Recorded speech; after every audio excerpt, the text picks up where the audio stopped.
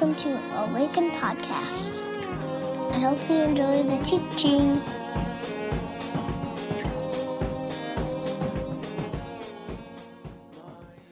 You may be seated, my friends.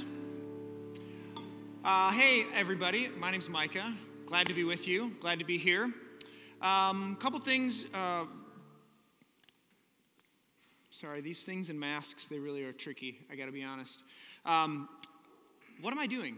Community life. That's it, community life. If you're new, welcome. We're really glad you're here. There is a place for you to, if you're interested, on our website, click a little button that says I'm new. That will let us know that you are here. Somebody from our team will reach out, connect with you, invite you to a beverage of your choice. And if you call Awaken Home, some things that we want you to know about community life-wise. So first is today's Advent kickoff. You're here for it, so good job. Way to go. Tonight, actually at 4 o'clock, there's a large tree out in the front, if you saw it when you came in. Last year we bought that as kind of a COVID pivot, because we couldn't be together. So we're like, let's buy a giant Christmas tree. So we did. It weighs like 800 pounds. And it was a little bit of a oversight on that front, but we've got it and it's up there. So we're going to light that baby at 5 o'clock tonight. The festivities start at 4. We have meatballs and mashed potatoes for a whole bunch of people. So hopefully you're here to eat them with us. Join us. We'll get meatballs downstairs and head out on the side yard here. And then at 5, Mel will play some carols. We'll sing. We'll light the tree. It'll be just lovely. So that's happening. There's a wintered market happening. If you came in through the gallery, there are some things out there, artists selling some things. Want to particularly note that the students are back there on the left when you came in, when you leave. They're selling things for raising money for their winter retreat. So if you want to buy a good old-fashioned bake sale, friends. I mean, when's the last time you were at one of those? I don't know. It's been a long time for me. We don't do a lot of bake sales here. So there is one today. Buy some things, or you can just donate money to the youth program. That's out there. There is an Advent meal drive that we do during this time of year. So our care team offers food and meals for folks who are in the hospital or having babies or any number of things. And so we want to stock that up as the holidays come. If you can help with that, that would be awesome. Details are in the Awaken Weekly. If you want to make a meal, you can bring that and we'll get it in the freezer to be given out. There's an artist mingle happening December the 2nd at Melody's house. There's a poetry prompt in the Awaken Weekly, which you can subscribe to on the website if you're interested.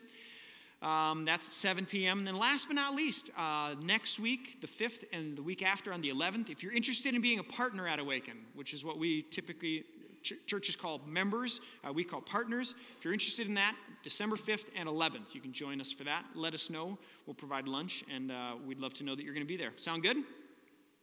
Awesome. I love Advent for a lot of reasons, but one of them is for the Advent art series that we have done for many, many years at Awaken. If you've been around, you probably recognize that we have usually visual artists and writers. This year we're adding some actors and actresses. And so today we have a visual artist and one of our writers who will share. So if you would please welcome Vanessa Lucius, who's going to share a little bit about this piece. Good morning, thank you. So this is a picture of Mawoot Mobile, and no one was ever supposed to see this. This was a sketch done on newsprint in my studio when I was a student. It was supposed to be thrown out, and in God's providence, in God's kingdom, this is probably the piece that has toured the most places. I'm not necessarily proud of it artistically, but it has, and it's part of a larger story. And that's the story I'm here to tell you. Mawoot is part of a population called the Lost Boys of Sudan. So he and about 30,000 of his friends and family, ages 2 to 15, had to trek across the largest country in Africa, fleeing persecution. And those who survived, about 3/5 of them, survived attacks from wild animals, the elements, having to cross a river full of crocodiles. They survived starvation and threats of the soldiers, and every day living with the trauma of having seen their villages burned to the ground and their family members raped and killed. I don't know about you, I have a 2-year-old at home. She's not even allowed to cross the street by herself. I can't imagine her making it all the way. So this group of boys, mostly boys, some girls, but mostly boys, made their way to one refugee camp. Finally, rest. And then there was unrest there again, political unrest, and they had to go back to the desert.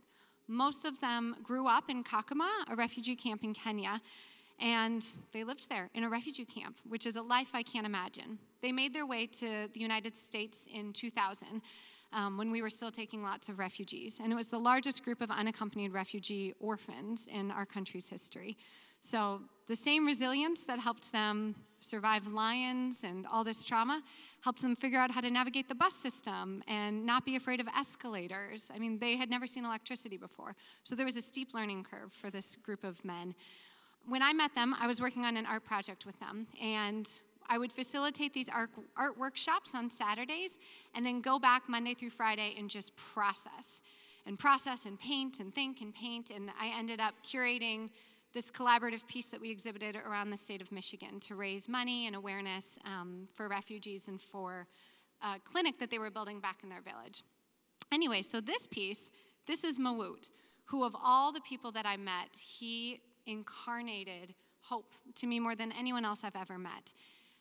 I realized very quickly that if I had been Mawut or a Koch or any of these guys, I never would have survived. And if I had survived, I would live with a spirit of scarcity. I would have a chip on my shoulder. I would have a lot of resentment, but not these guys. They were incredibly generous and patient and humble. And I remember Mawut telling me that the color to him, the color of hope, was blue. And so I was just really wrestling with my own lack of resiliency. And in the studio, and pulled out a piece of, newsprint that I was going to throw out, and did the sketch of him, and then just covered it over, very angsty, 20-something-year-old, covered it over in black, and then wiped away, kind of showing tears, but wiping away to see his vision for the future, his vision for his own future, for his people's future, for his country's future. And this piece, I just felt like while I was making it, it was a thin place. I felt a reckoning with the spirit of, again, my own lack of resiliency, but also looking to Mawut, looking to Christ, knowing that there is a different way to live. And so I think as a Christian, I feel convicted, but especially in this season of Advent, Mawut and the Lost Boys of Sudan and refugees all over the world show us a different way to live in anticipation, in hope, looking forward to tomorrow being different than today and different than yesterday, but not doing so from a place of being sedentary or stagnant, doing it from a place of journeying, of sacrifice. So I hope that you'll join me in this Advent season as we prepare our hearts for Christmas, that we won't be sedentary and stagnant, but we will be proactive. And if you want to talk about refugees or this piece or anything else, I'll be in the back, and I would love to talk more. Thank you.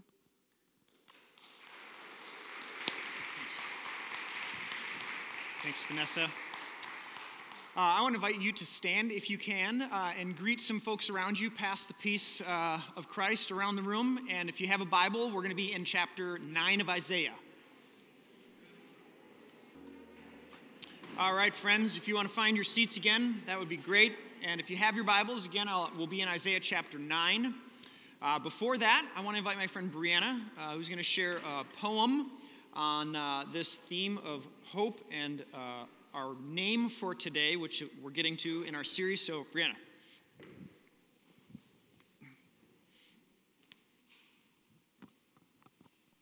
Hello. So, like Micah said, my name is Brianna. And as I was preparing to write a poem for the Advent series this year, I was thinking about the theme of hope, which the first candle represents, and also the name Wonderful Counselor. So for the sermon series this Advent, we're going to be talking about the names for the Messiah in Isaiah 9:6, and the first one is Wonderful Counselor. And in English, when I use the word wonderful, I often think it means like really great or beloved, like she's a wonderful grandmother. And I was curious about if that was the same in Hebrew, so I looked it up. And the word in this verse for wonderful, I think it's pronounced Pele, and it means wonder, marvel, extraordinary, or even hard to understand. So this word is used about 10 other times in the Old Testament, and a lot of the times it's used for signs and wonders, so supernatural things that are done by God and that are often difficult or confusing. There's one place where it's even translated astonishingly. And this reminded me of a book study that I was part of at Awaken earlier this year. We read a book called The Prophetic Imagination by Walter Brueggemann. And in this book, Brueggemann writes about the ways that we experience and understand the kingdom of God, which he contrasts with the kingdoms of the world. And by the kingdoms of the world, he means the systems, religious or political systems or otherwise, that people create and that we trust in. And Brueggemann points out that these systems are not inherently bad and that some of them actually bring good progress, but they tend to try to solve problems by just rearranging the current ideas or the current practices in new ways. And so you often end up with, fixing some problems but introducing some other ones, or feeling like you keep making changes but nothing is really happening. So true transformation, Brueggemann writes about, requires more than just reconfiguring the same pieces in new ways. We need the power and presence of the divine, so God's voice calling us to something new, often something supernatural and unintuitive. And that's what brings true transformation and also what gives us hope.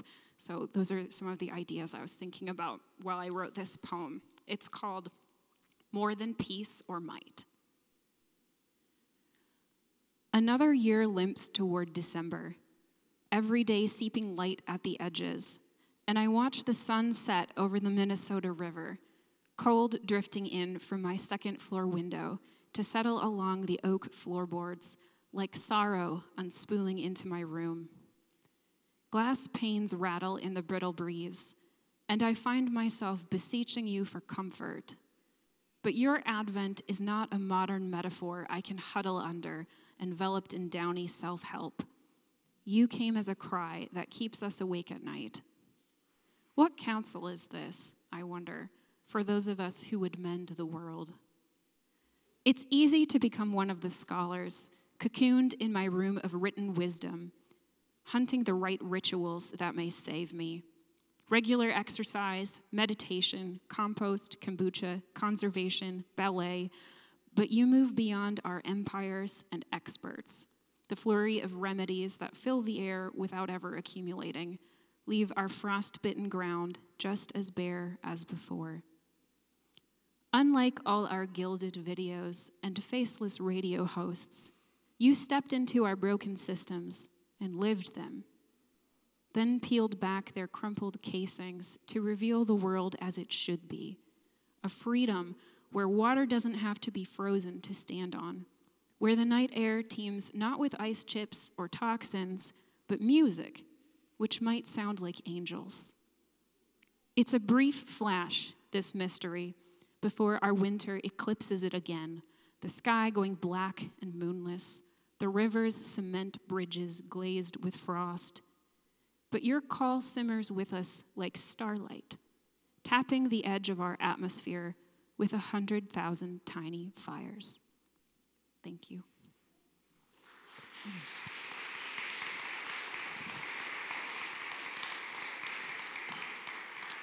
The poets and the prophets, the poets and the prophets. I love hearing from our artists and our poets because I think in some ways they do function as the prophets among us. They're able to say things that get at truth in ways that regular prose or people like me don't or can't get to. So thanks, Brianna, and I look forward to the rest of the series. So friends, it's Advent. Whether you like it or not, it's here. So welcome to it. Advent, of course, for hundreds of years has been a part of this rhythm in the church calendar. I didn't grow up around the church calendar, so I always like to do a little introduction. And the church calendar is this sort of rhythmic yearly process that we go through that helps us find ourselves and navigate the redemptive actions of God in the story of Scripture. So it has things like Epiphany, where the light of God comes into the world at Christmas. It has Lent and Holy Week at the spring of the year, Easter. It has All Saints Sunday and Christ the King Sunday, which was actually last week. It has a Pentecost, where the giving of the Spirit is given to the church. And it has this season of Advent. The story begins anew every year on the first Sunday of Advent. So welcome to it. I hope that you're here for the whole show. Advent is a season of waiting and longing. It's about expectation and hoping. The prophet Isaiah, which we'll read from today, has that language of longing and hope and expectation. It includes the 4 Sundays before Christmas and these sort of traditional words of hope, love, peace, and joy. Candles that are lit for each one of those Sundays, and then a Christ candle in the middle, which will be lit on Christmas Eve. And despite its apparent darkness, it goes through the darkest part of our season in the Northern Hemisphere. It is hands down my favorite season in the church calendar. I love it. It feels like this pregnant pause before the world is about to change. And it sort of wraps up and holds all the things that we hope for that I think really do, in fact, move us towards wholeness. For me, it's like, hope and expectation, they're all in full bloom as we enter into winter. So there's this sort of juxtaposition happening. If you've ever been to the Como Conservatory in January or February, it's kind of like that. You know what I'm talking about? How many of you have never been to the Como Conservatory? Please raise your hands. Don't be shy. It's okay. Friends, this is like the hidden gem of the Twin Cities in the winter. I'm telling you, when I just can't bear it anymore, I go and I put my little money in the donation box, and then you open the door to a whole world of things that are alive and green, like pure oxygen. I'll see you there in January, okay? That's what I feel like Advent is like, that you have this sort of juxtapositions of hope and expectation all there, but then in the middle of winter. One guy, Dietrich Bonhoeffer, writes this about Advent. He said, "The celebration of Advent is possible only to those who are troubled in soul, who know themselves to be poor and imperfect, who look forward to something greater to come." This is the season of Advent. The word Advent is a noun. It means the arrival of a notable person, place, or thing. The advent of television, the beginning of something, the arrival of something.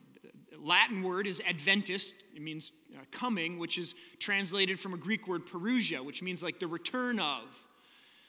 And actually, ironically enough, Christmas and Advent weren't connected to each other early on. So like in the 4th and 5th centuries, the beginning of the church story, Advent was about the celebration of baptisms. It was a season of like preparation for new converts into the faith.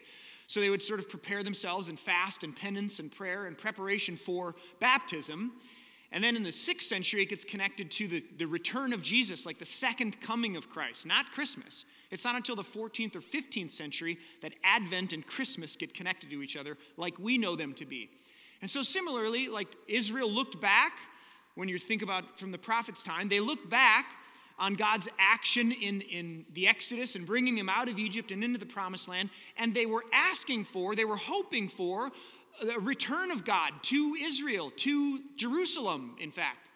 And we as the church now look back on Christmas and the action of God, the Epiphany, the light of God, and we look forward to the return of God and God's kingdom, the restoration, the renewal of all things. So this is the season of Advent. And this series, or this season, we're going to begin a series today called Names, because in the book of Isaiah, the 9th chapter, we hear a famous verse. Handel's Messiah is based on it. And the prophet gives us 4 names of God, that there's this moment that Israel's waiting for. So if you can imagine, if you will, like life is going downhill fast. It is not good. Like there's an occupying empire who's got their thumb on their neck, their boot on their neck. They're waiting for God. They're supposed to be the people of God, and God's supposed to be like God, and yet there's this other occupying kingdom, and there's suffering and oppression, and they're all asking, like, when will God return? And the prophet says this in that moment. So, like, think of your worst moment in life, like where you just thought it couldn't get any worse. And then a voice, a moment, a message of hope comes to you. This is that moment for Israel. So if you can, I invite you to stand, and we'll read this short little verse, and the first of the names which we'll look at today, and then we'll just add a name each week throughout Advent. So this is Isaiah chapter 9, verse 6.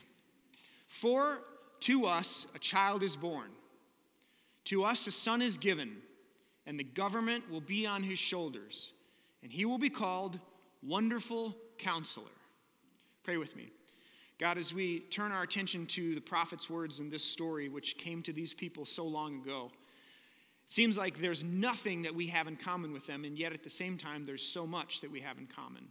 a world that seems to be breaking apart at the seams at times, and divisions and war and violence. And we need a word of hope. We need a counselor, a wonderful counselor. So as we turn our attention to it, Spirit, do what you do, I pray, in the strong name of Christ and by the power of the Spirit. And the church said together, amen. You may be seated.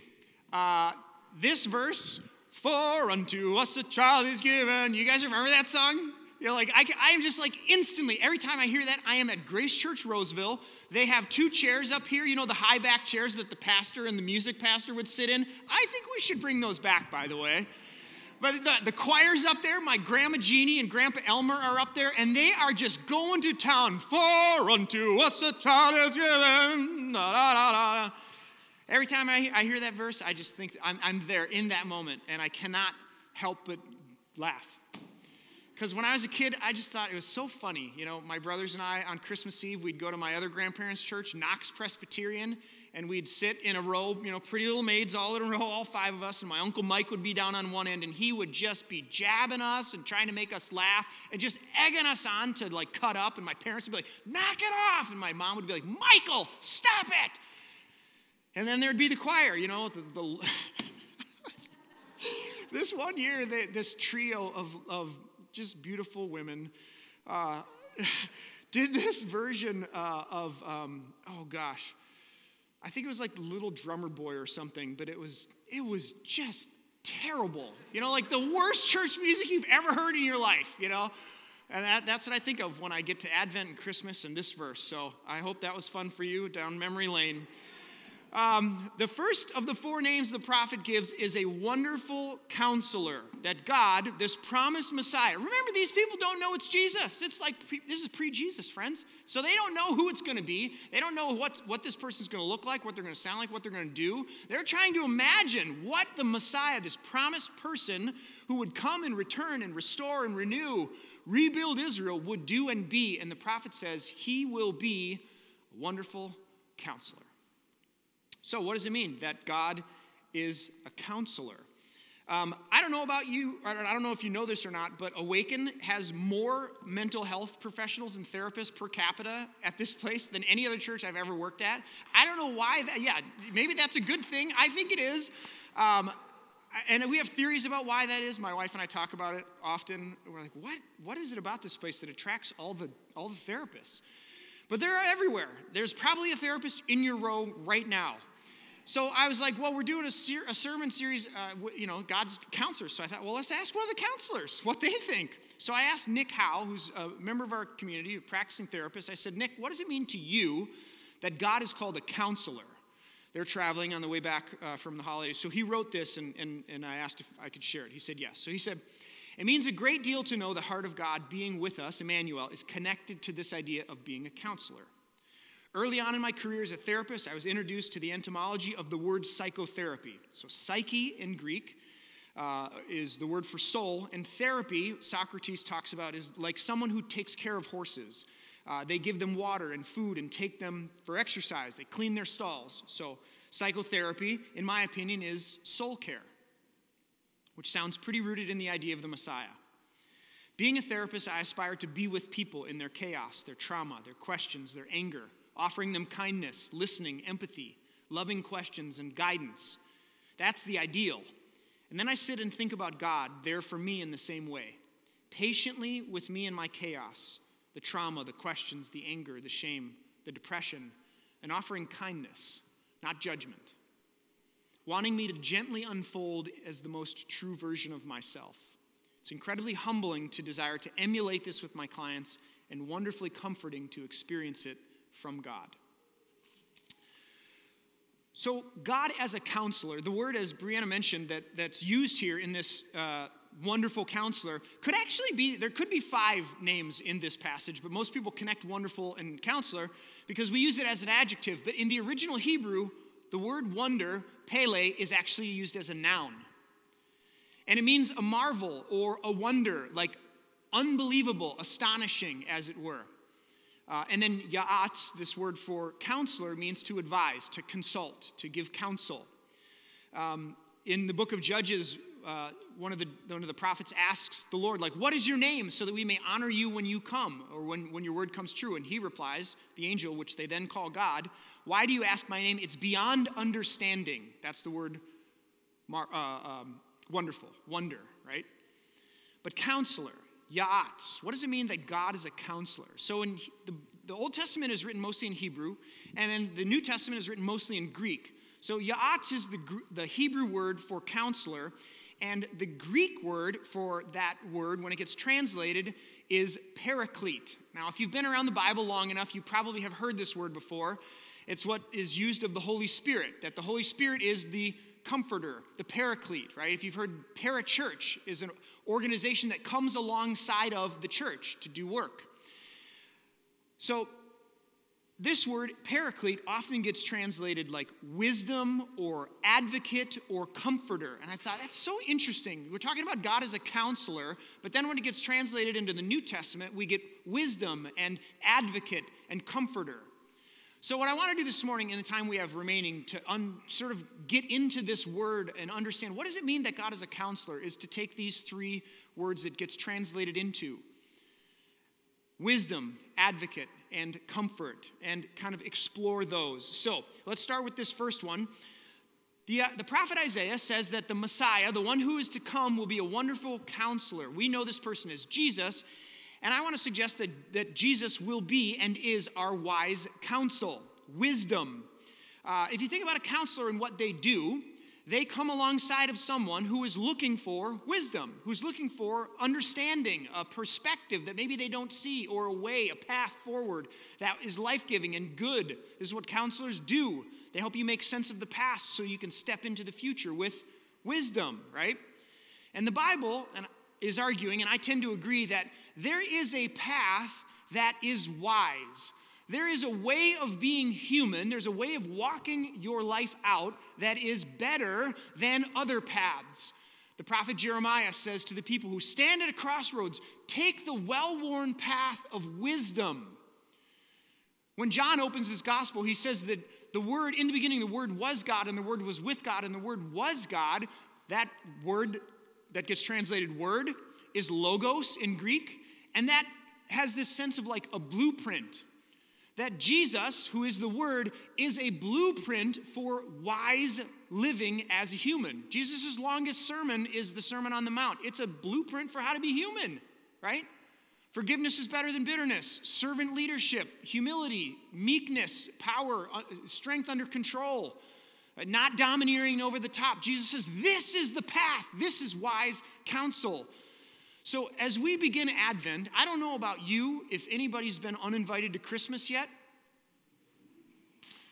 but there's a good chance that there's a little relational struggle in the room when it comes to the holidays. Can I get an amen? Maybe you've already experienced it, and Thanksgiving was a total, I can't use that word in church. It was bonkers. It was crazy. It was a train wreck. And maybe you're anticipating Christmas with a little fear and trepidation. So I just want to pause as a church and say, as we enter this season, the scriptures is saying that Jesus, this Messiah, is our counselor. And part of that counsel is wisdom. That Jesus' life and teachings is wise counsel. So as we think about interacting with our crazy uncle or our whatever, fill in the blank, brother or sister, can I invite you as the church to remember Jesus' teachings? Even go back and read the Sermon on the Mount. What are the things he's saying, and what kind of life did he live? Because he is not only our counselor, but a wise wisdom on display for us if we have ears to hear and eyes to see. So an invitation as you enter whatever chaos the holidays may have or may bring. That Jesus is our wise counsel, and it's on display, it's on offer, so we would be wise to take him up on it. Secondly, Jesus is an advocate. So this Messiah, the Isaiah promises, who we now know as Jesus, is our advocate. What does that even mean? I remember as a kid, my mom used to watch Perry Mason. Does anybody remember Perry Mason? It was on black and white, right? It was like Cheers, Perry Mason, and MASH. Those were the shows. Perry Mason, it's an old lawyer show about, this guy named Perry Mason who evidently was a great lawyer. I watch Suits now as sort of like the contemporary version of that. It's an oldie, but it's a goodie, Suits, if you're looking for a show. But there's this moment in the courtroom, Perry Mason and in Suits, where the judge says, will the defendant please rise? Do you know this moment? And then what happens? The person who's accused, who's on trial, who's being questioned, stands up, but somebody stands up next to them. And it's their lawyer, also known as counselor, also known as advocate. An advocate is somebody who takes up your case, who works on your behalf, who even sometimes fights for you and defends you. Your advocate. In the Bible, Paul, in the letter to Romans, uses this metaphor of a courtroom often. And he essentially says that we, you, me, as humans, we miss the mark, right? There's a path, there's a wise path to being a human, and we sometimes veer off of it. And if we stand guilty of veering off the path, that Jesus is our advocate. And that's really good news, friends, because if Jesus lived and died and resurrected, if the penalty for veering off the path is death in some sort of way, Jesus comes, lives, dies a death that we deserve, and then it beats death, is resurrected from dead. So I'm getting excited. If you need an advocate, this is the guy you want on your team. He's the guy you want because he's already beaten death in resurrection. So good news. What does it mean to have someone who's your advocate? It means you're not alone. I don't know if you feel alone in the world. I sure do. I had a panic attack last night sitting at my kitchen table. I felt very alone. If you need somebody to fight for you, to defend your cause, to open a door that had been previously closed, I have a sneaky suspicion that we could all use an advocate. Some of you may know, I debated as to whether to tell this story or not, but I'm going to do it anyways. Some of you know that I'm in a bit of trouble with our denomination. And so I have to meet with this group called the Board of Ordered Ministry, which oversees ordinations and credentialing. The Board of Ordered Ministry was not from Harry Potter, but it sounds a lot like it is. So I meet with this whole group of people, and there's 25 or 30 of them. And I got to be honest, it's super intimidating. It's not a group of people that you want to sit in front of. I was there once before, and I don't recommend going back, but I'm going back. And one of the beautiful things about this process in our denomination is that if you are before the Board of Ordered Ministry, you get to bring an advocate. That you don't have to sit alone in that room. That you can call on one of your colleagues, and they will take up your case. They will, on your behalf, represent you to this group of people. So the first time I went, I called my friend Steve Weens, who pastors across town, and he sat with me in that first meeting. And then the second time, a few years ago, my friend Scott in New York, one of my best friends in pastoral ministry, and he was my advocate. And you may be interested and maybe shocked to know that my advocate this time is a guy named Dick Luco. And some of you were here 3 years ago when I got suspended for praying at the wrong wedding, and Dick Luco was the guy that suspended me. He sat on this stage and took questions from 300 of you, and you were relentless. He told me, he's like, I've been in ministry for 40 years, and I've done a lot of these church meetings, and my favorite church meeting I've ever been to was the one when I came to Awaken. He said, I've never seen a church take up their pastor's cause like Awaken did for you. And you advocated for me in that moment. And I didn't feel like I was alone. And Dick and I have had a lot of conversations since that moment, and he's a dear friend of mine, and I have a lot of respect for him. And he said, Micah, we talked a few months ago. He called me. He said, can I call you? I said, sure. So we chatted, and he said, I need to apologize to you, and I need to apologize to Awaken, because I could have done some things that I didn't do, and I should have tried harder to do some things that I tried to do, and what happened to you wasn't right. and the way it happened wasn't right, and I need to ask your forgiveness. And then he said, you probably have 100 people you could call before you ever called me, but if you asked me to be your advocate this time, I would say yes.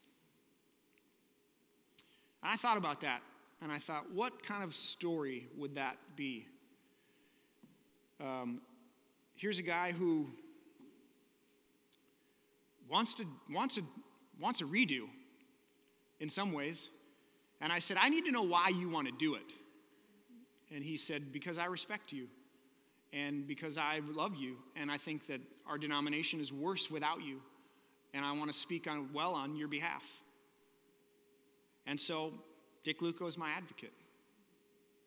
So in January, when I go before the board again, I will have someone who is an interesting story that I thought you would be interested to know, but who will speak on my behalf and be my advocate in that moment. And so I guess I just wonder for you, is there any sense in which you could use an advocate, where someone who would stand beside you and hold your cause as their own? Because this story that's being told, that's what the prophet is saying. That God, who will come and be the Messiah, the promised one, will be your counselor, will offer you wisdom and counsel, and will be your advocate. And so, do you believe that's true? Because the scriptures is saying that it is. And if you need that, it's available. Let me close with this, and that is this idea of comfort, that the Messiah, who's the counselor, will advocate and will bring wisdom, but will also be our comfort. Isaiah 40, the prophet says, comfort, comfort my people, Israel, says your God. Speak tenderly to Jerusalem. Proclaim to her, her year of service has been completed. A voice of one calling in the wilderness, prepare the way of the Lord, which is what John says later. Make straight the desert a highway for our God. Every valley will be raised up, every mountain will be made low, all the rough ground will become level, the rugged places plain. Does anybody here need any comfort today? Is the road of your life a little rough and ragged? And if in any way it is or has been or will be, don't forget that this is true, that God offers comfort to us in our need.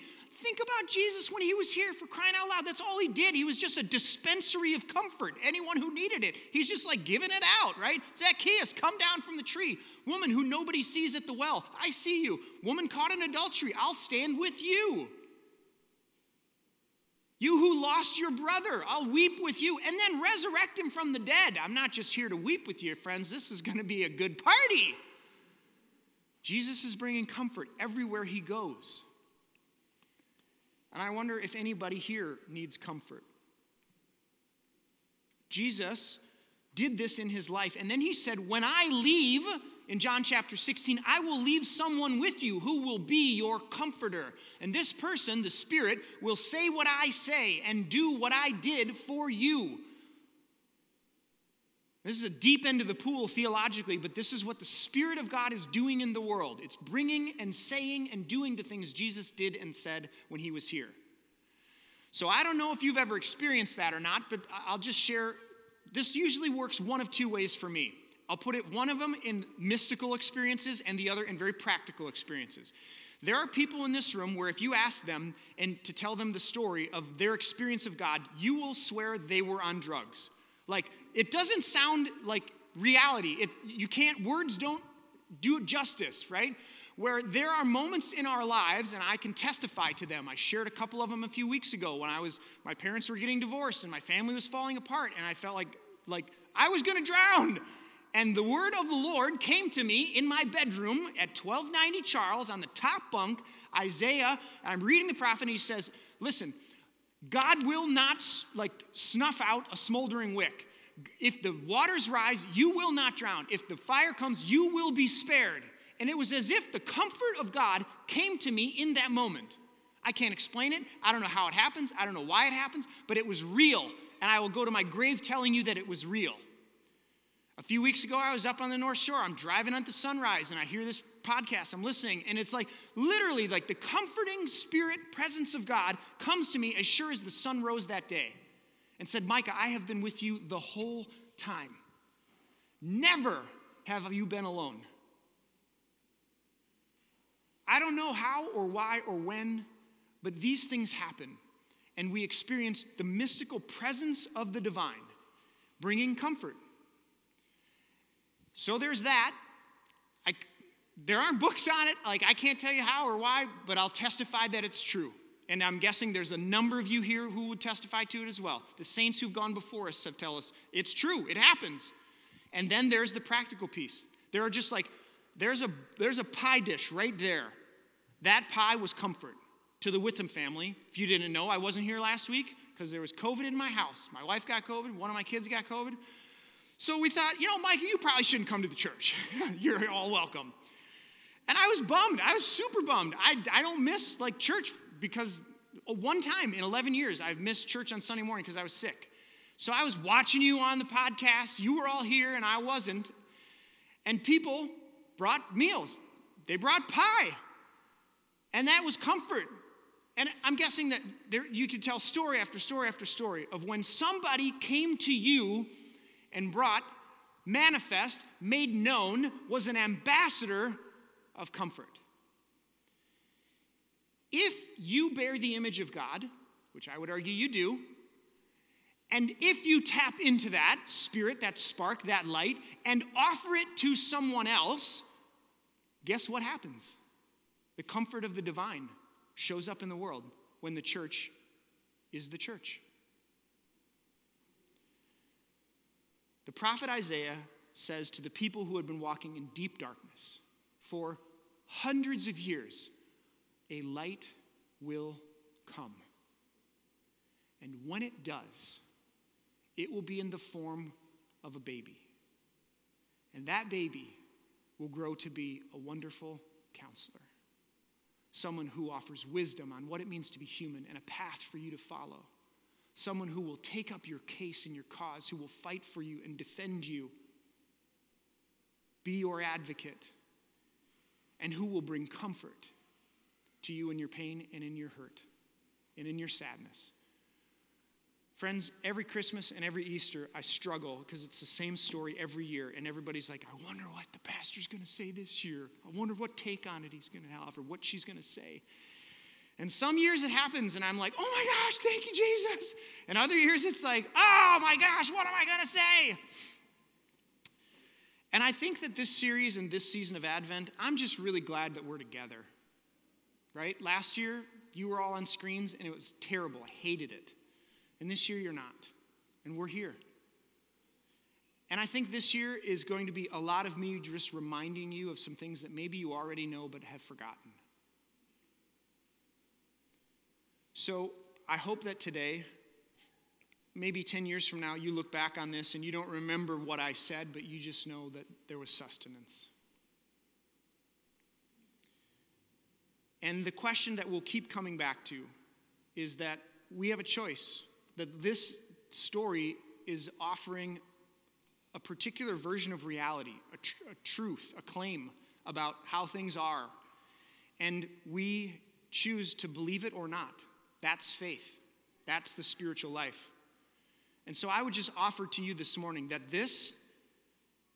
God has come and is a counselor offering wisdom and advocacy and comfort, that's true. And that you live your life as though it is and welcome it and experience it and say yes to it at every turn. I believe that path bears more fruit and is the best way. And it's the one Jesus offers. So I offer it to you today. Pray with me if you will. God, as we take a moment this morning to be still and quiet, to listen to the still small voice of your Spirit, I pray that you would do what you do. Speak and come to us wherever we are and offer what we need. Be our counselor, offering wisdom and advocacy and comfort.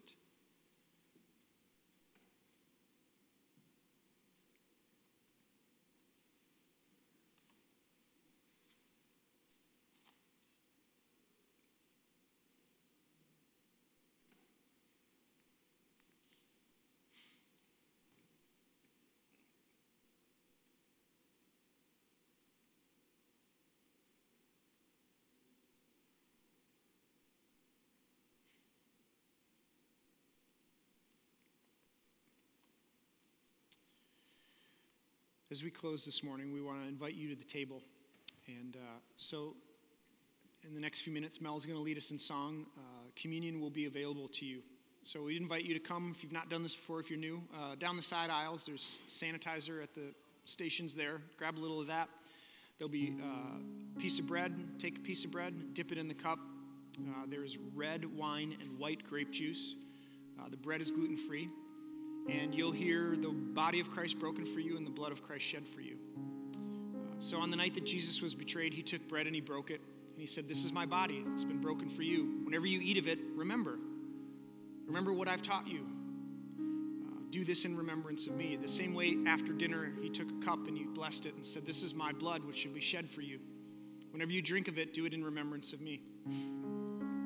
So this table is not the church's table. It's the Lord's table. It's not mine. It's not anybody in some powerful position in Rome. It's Christ's table. And it's made ready for those who love God, those who want to love God more. So come.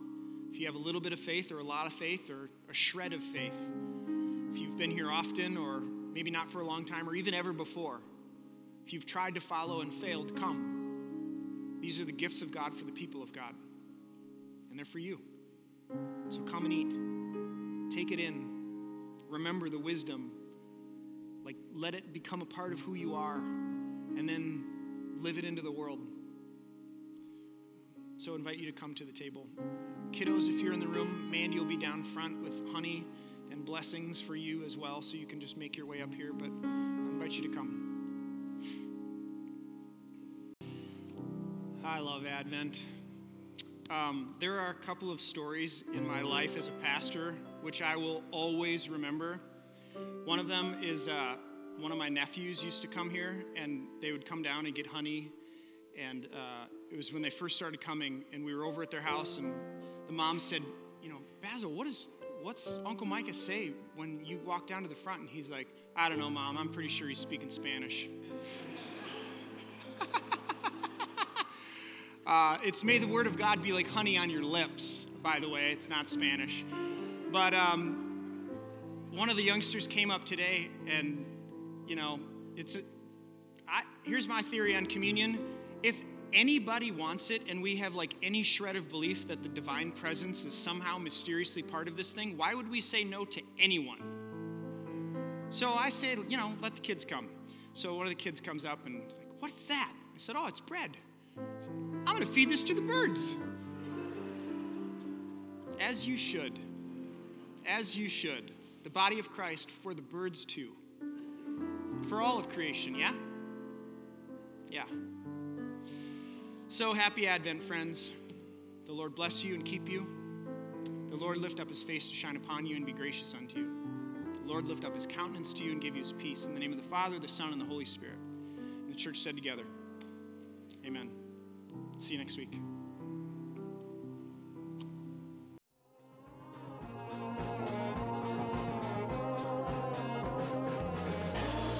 Find us online at www.awakencommunity.com or on Facebook at www.facebook.com/awakencommunity or on Twitter at Awaken Community. See you next time.